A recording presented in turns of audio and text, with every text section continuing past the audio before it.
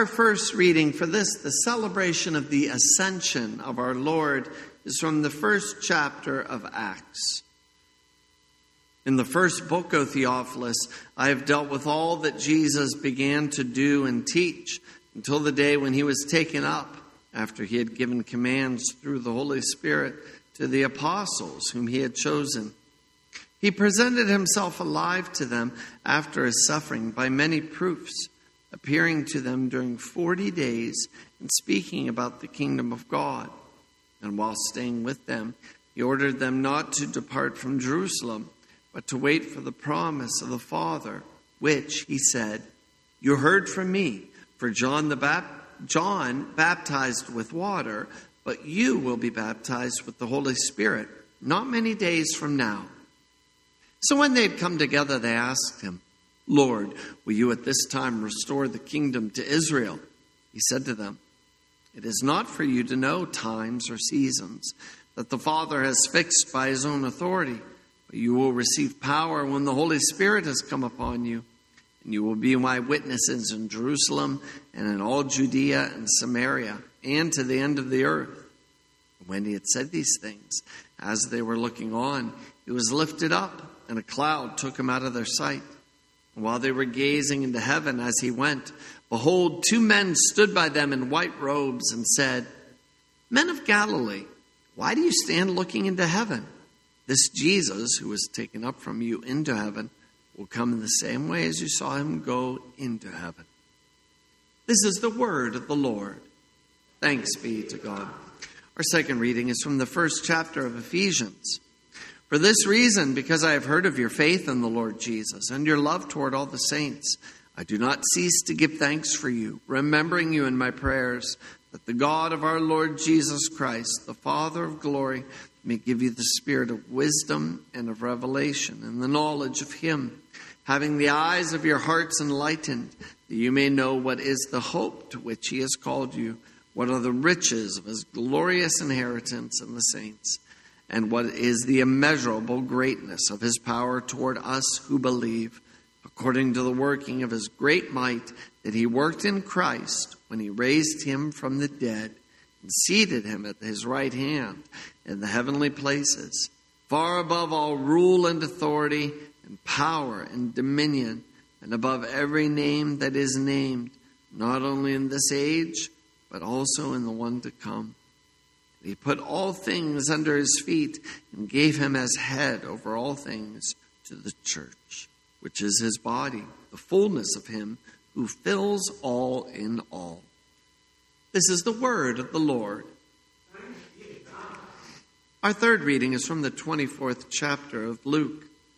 Then he said to them, These are my words that I spoke to you while I was still with you, that everything written about me in the law of Moses and the prophets and the Psalms must be fulfilled. Then he opened their minds to understand the scriptures and said to them, Thus it is written, that the Christ should suffer and on the third day rise from the dead, and that repentance for the forgiveness of sins should be proclaimed in his name to all nations, beginning from Jerusalem. You are my witnesses of these things. And behold, I am sending the promise of my Father upon you. Stay in the city until you are clothed with power from on high. He led them out as far as Bethany, and lifting up his hands, he blessed them. While he blessed them, he parted from them and was carried up into heaven. And they worshipped him and returned to Jerusalem with great joy, and were continually in the temple, blessing God. This is the word of the Lord.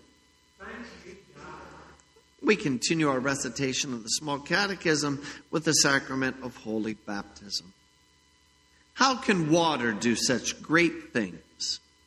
Certainly not just water, but the Word of God in and with the water does these things, along with the faith which trusts this Word of God in the water. For without God's Word, the water is plain water and no baptism. But with the Word of God, it is a baptism. That is, a life-giving water, rich in grace, and a washing of the new birth Spirit. As St. Paul says in Titus chapter 3, he saved us through the washing of rebirth and renewal by the Holy Spirit, whom he poured out on us generously through Jesus Christ our Savior, so that having been justified by his grace, we may become heirs, having the hope of eternal life. This is a trustworthy saying. Grace, mercy, and peace to you from God our Father and our Lord Jesus Christ. Amen. Even though tomorrow is the day of the Ascension of our Lord, we celebrate it today on this Wednesday. And the Ascension of Jesus is a celebration in the church that can kind of get shortchanged, really. I mean, it's not celebrated like you do Easter or celebrated in the same way that we remember Christmas. But the Ascension of Christ is just as vital as any of those other special times in Jesus' life. And for us, it might even be more important. And here's why. The ascension of Christ is the fulfillment of everything. It is his seating at the right hand of God the Father, and in which everything in heaven and on earth is put under the dominion of Christ, in which now he rules over all things in heaven and on earth, and especially rules over his church throughout the earth. And because he is doing that, he is able to do great things for us in the church, and will do great things for us in the years to come. Here's how the ascension of Christ is described, and this leads into what we're talking about today as far as the ascension being a truly great time. Here's what is said about it. Behold, 2 men stood by them in white robes and said, Men of Galilee, why do you stand looking into heaven? This Jesus who was taken up from you into heaven will come in the same way as you saw him go into heaven. So you can almost picture this. For 40 days, Jesus Christ, after he rose from the dead on Easter, for 40 days, he proved he was alive. He literally went up to them. He visited them. He told Thomas to put his fingers in the nail prints, and I love in the Greek, to take your hand, Thomas, and shove it in to my side where the spear mark is. Jesus wanted them to see that he was physically alive. This is why in some of his other appearances, for instance, when he met them on the bank of the Sea of Galilee and had breakfast with them, the scriptures go to great lengths saying that he ate something, ate a piece of fish. We might say, who cares that he ate? Who cares that he ate a piece of fish? Well, it's very important that he ate a piece of fish, because a ghost can't eat, right?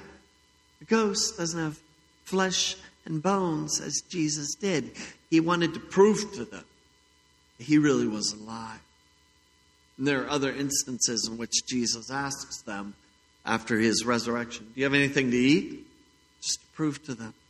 It wasn't some vision or some fever dream they were having or some hallucination or anything else like that. He was alive, flesh and blood. Now, 40 days after all those resurrection appearances, he ascends into heaven. And you can almost picture it. The disciples, the scriptures say that Jesus is blessing them like this. And as he's blessing them, he's literally lifted up. He just rises up. And you can imagine if you're one of the apostles, you're looking at him, and all of a sudden he starts going up, and you're just watching him like this until he keeps going up. And as happens on any day of the year, there's a cloud, and there are clouds in the sky, and suddenly you just can't see him anymore because he's hidden behind a cloud. And the disciples, it appears, they just kept staring up there like this. They may have been looking to see if he was going to come out from another side of a cloud or come out somewhere else in the sky. And that's when the two angels, two men dressed in white, just like at Jesus' resurrection, who appeared to Mary Magdalene sitting in the tomb. They appeared and they basically said, "Men of Galilee, why are you stand there looking into heaven? He's not coming back." But what they did say is this, and this is why Ascension is such a wonderful day for us. They made a promise. And they said to the men of Galilee, and they say to you, "This Jesus who was taken up from you into heaven will come in the same way as you saw him go into heaven." They reassured the disciples, they reassured us of one very important fact that has yet to occur. Jesus will come back again. He will return. Far from being a threat, that's a wonderful promise to all of us in the church, that he will return. That he won't just leave us in this fallen world. That he won't just leave us constantly wrestling with our sinful nature, which wants to tear us away from Christ. He won't just leave us to the grave, where so many fellow Christians over the past 2,000 years have died and are buried. And their bodies await the resurrection, even though their souls are with Christ right now. He won't just leave us. He'll come back. And that's a wonderful promise for us. And in fact, everything that we do in the church, everything, is eventually bound up to that promise that Jesus will return. And when he comes, he'll make a new heaven and a new earth. And everything will be changed, and that includes us. And that's a promise. That's a promise that was sealed for you on the day of Ascension. Because if Jesus left like that, he will come back in the same way. We can almost say that everything in the church, whether it's the scriptures that we hear read on Sunday or that we read in our homes, all of them are promises that God has made to you. The biggest promise is that he'll return and bring a new heaven and a new earth, bring all of this to a final end. And even when we think of baptism, and tonight we were reading about baptism in our catechism, and the question was, how can water do such great things? And the answer is this: it's not just water. It's the Word. It's God's promise. And it said this: certainly not just water, but the Word of God in and with the water does these things. And we have a Bible passage that goes with this. And as I read it, listen to the promises that God said he will do and has done through that water. Titus chapter 3. He saved us through the washing of rebirth and renewal by the Holy Spirit, whom he poured out on us generously through Jesus Christ our Savior, so that having been justified by his grace, we might become heirs, having the hope of eternal life. This is a trustworthy saying. It's trustworthy because God made a promise to you through that water, that through that water you have been reborn, you have been renewed, you have been given the Holy Spirit. And that one day you'll see the fulfillment of that baptism. One day, when our bodies have been changed, our sinful nature put to death, and it's just you and Christ. And on that day, that final day, again, when the ascended Christ returns, you'll see the fulfillment of your baptism. That is a wonderful promise. And Titus even says this, that you are heirs, having the hope of eternal life. Well, what's an heir? An heir is someone who inherits. And Even in this world, if you have a mom or dad who passes away, they might give an inheritance to you. It might be a lot, it might be a little, but you inherit something. You're given something. Well, we have been promised that we are heirs. Not of a car or a house or some chunk of money. None of that matters. You are heirs, inheritors of eternal life. You are an heir of God's kingdom. You are an heir of someone who's going to see Christ face to face and live with him for all eternity. That's his promise to you. And that promise could only come because Jesus Christ ascended into heaven and now rules over all things and is the one who can say that you are welcome into eternal life, that you are an heir of eternal life, all because of what he's done for you. There are so many promises in the Scriptures, whether it's the Word of God, whether it's the promises in baptism, or the promises in the Lord's Supper. All of them are tied to Jesus Christ and the ascended Christ and his return.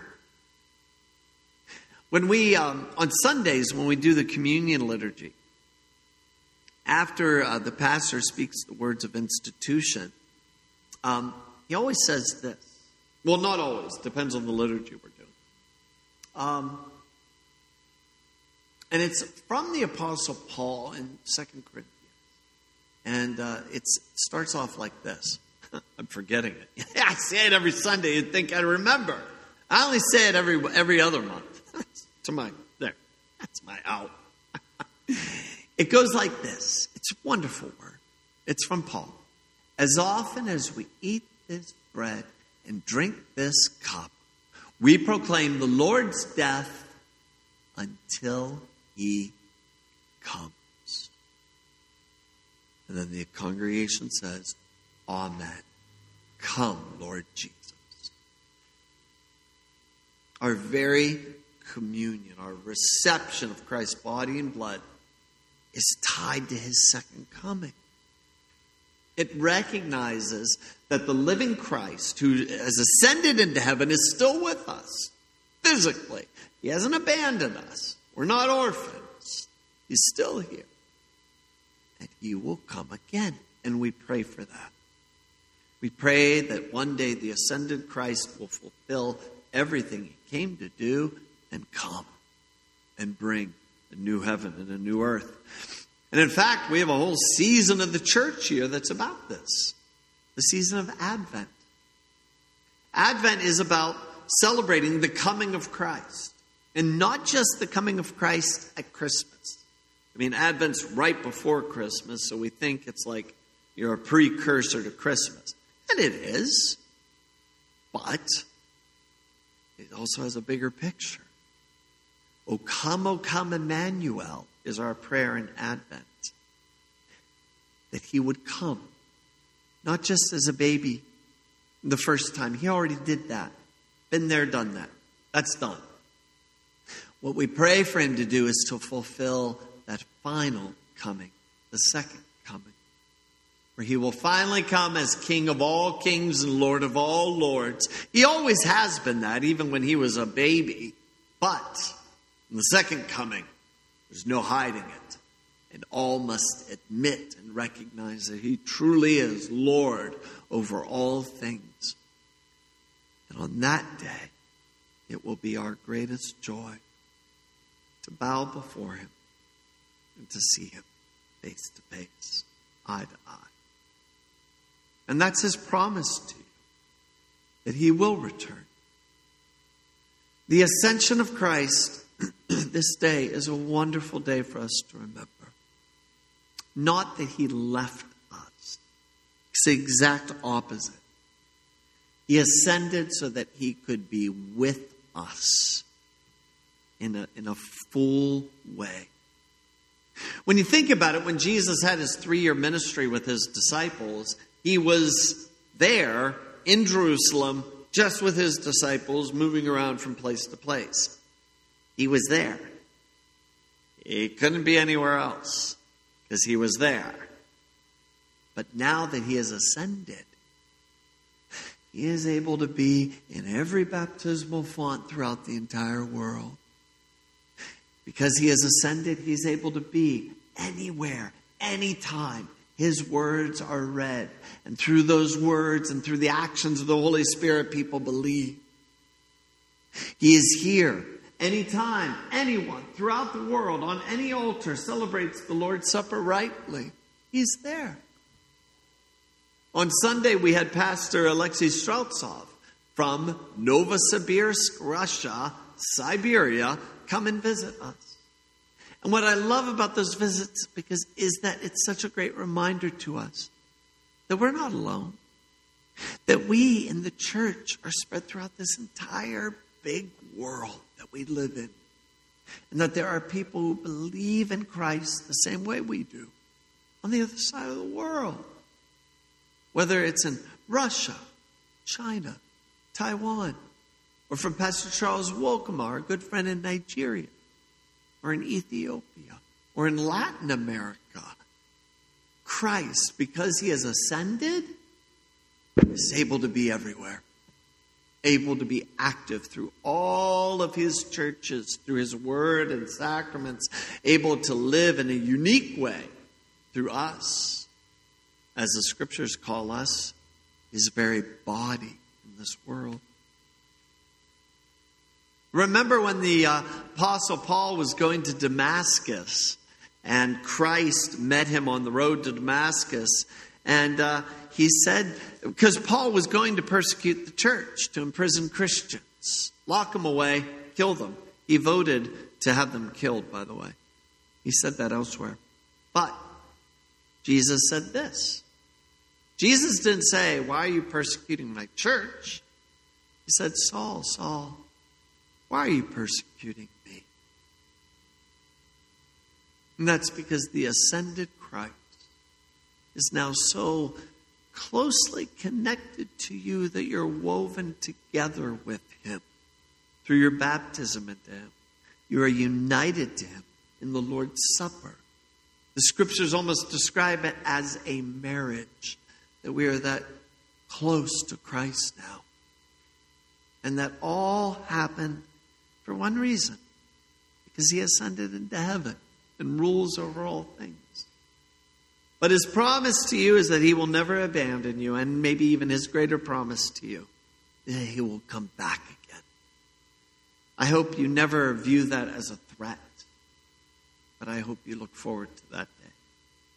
I hope you long for it and pray for it. Amen.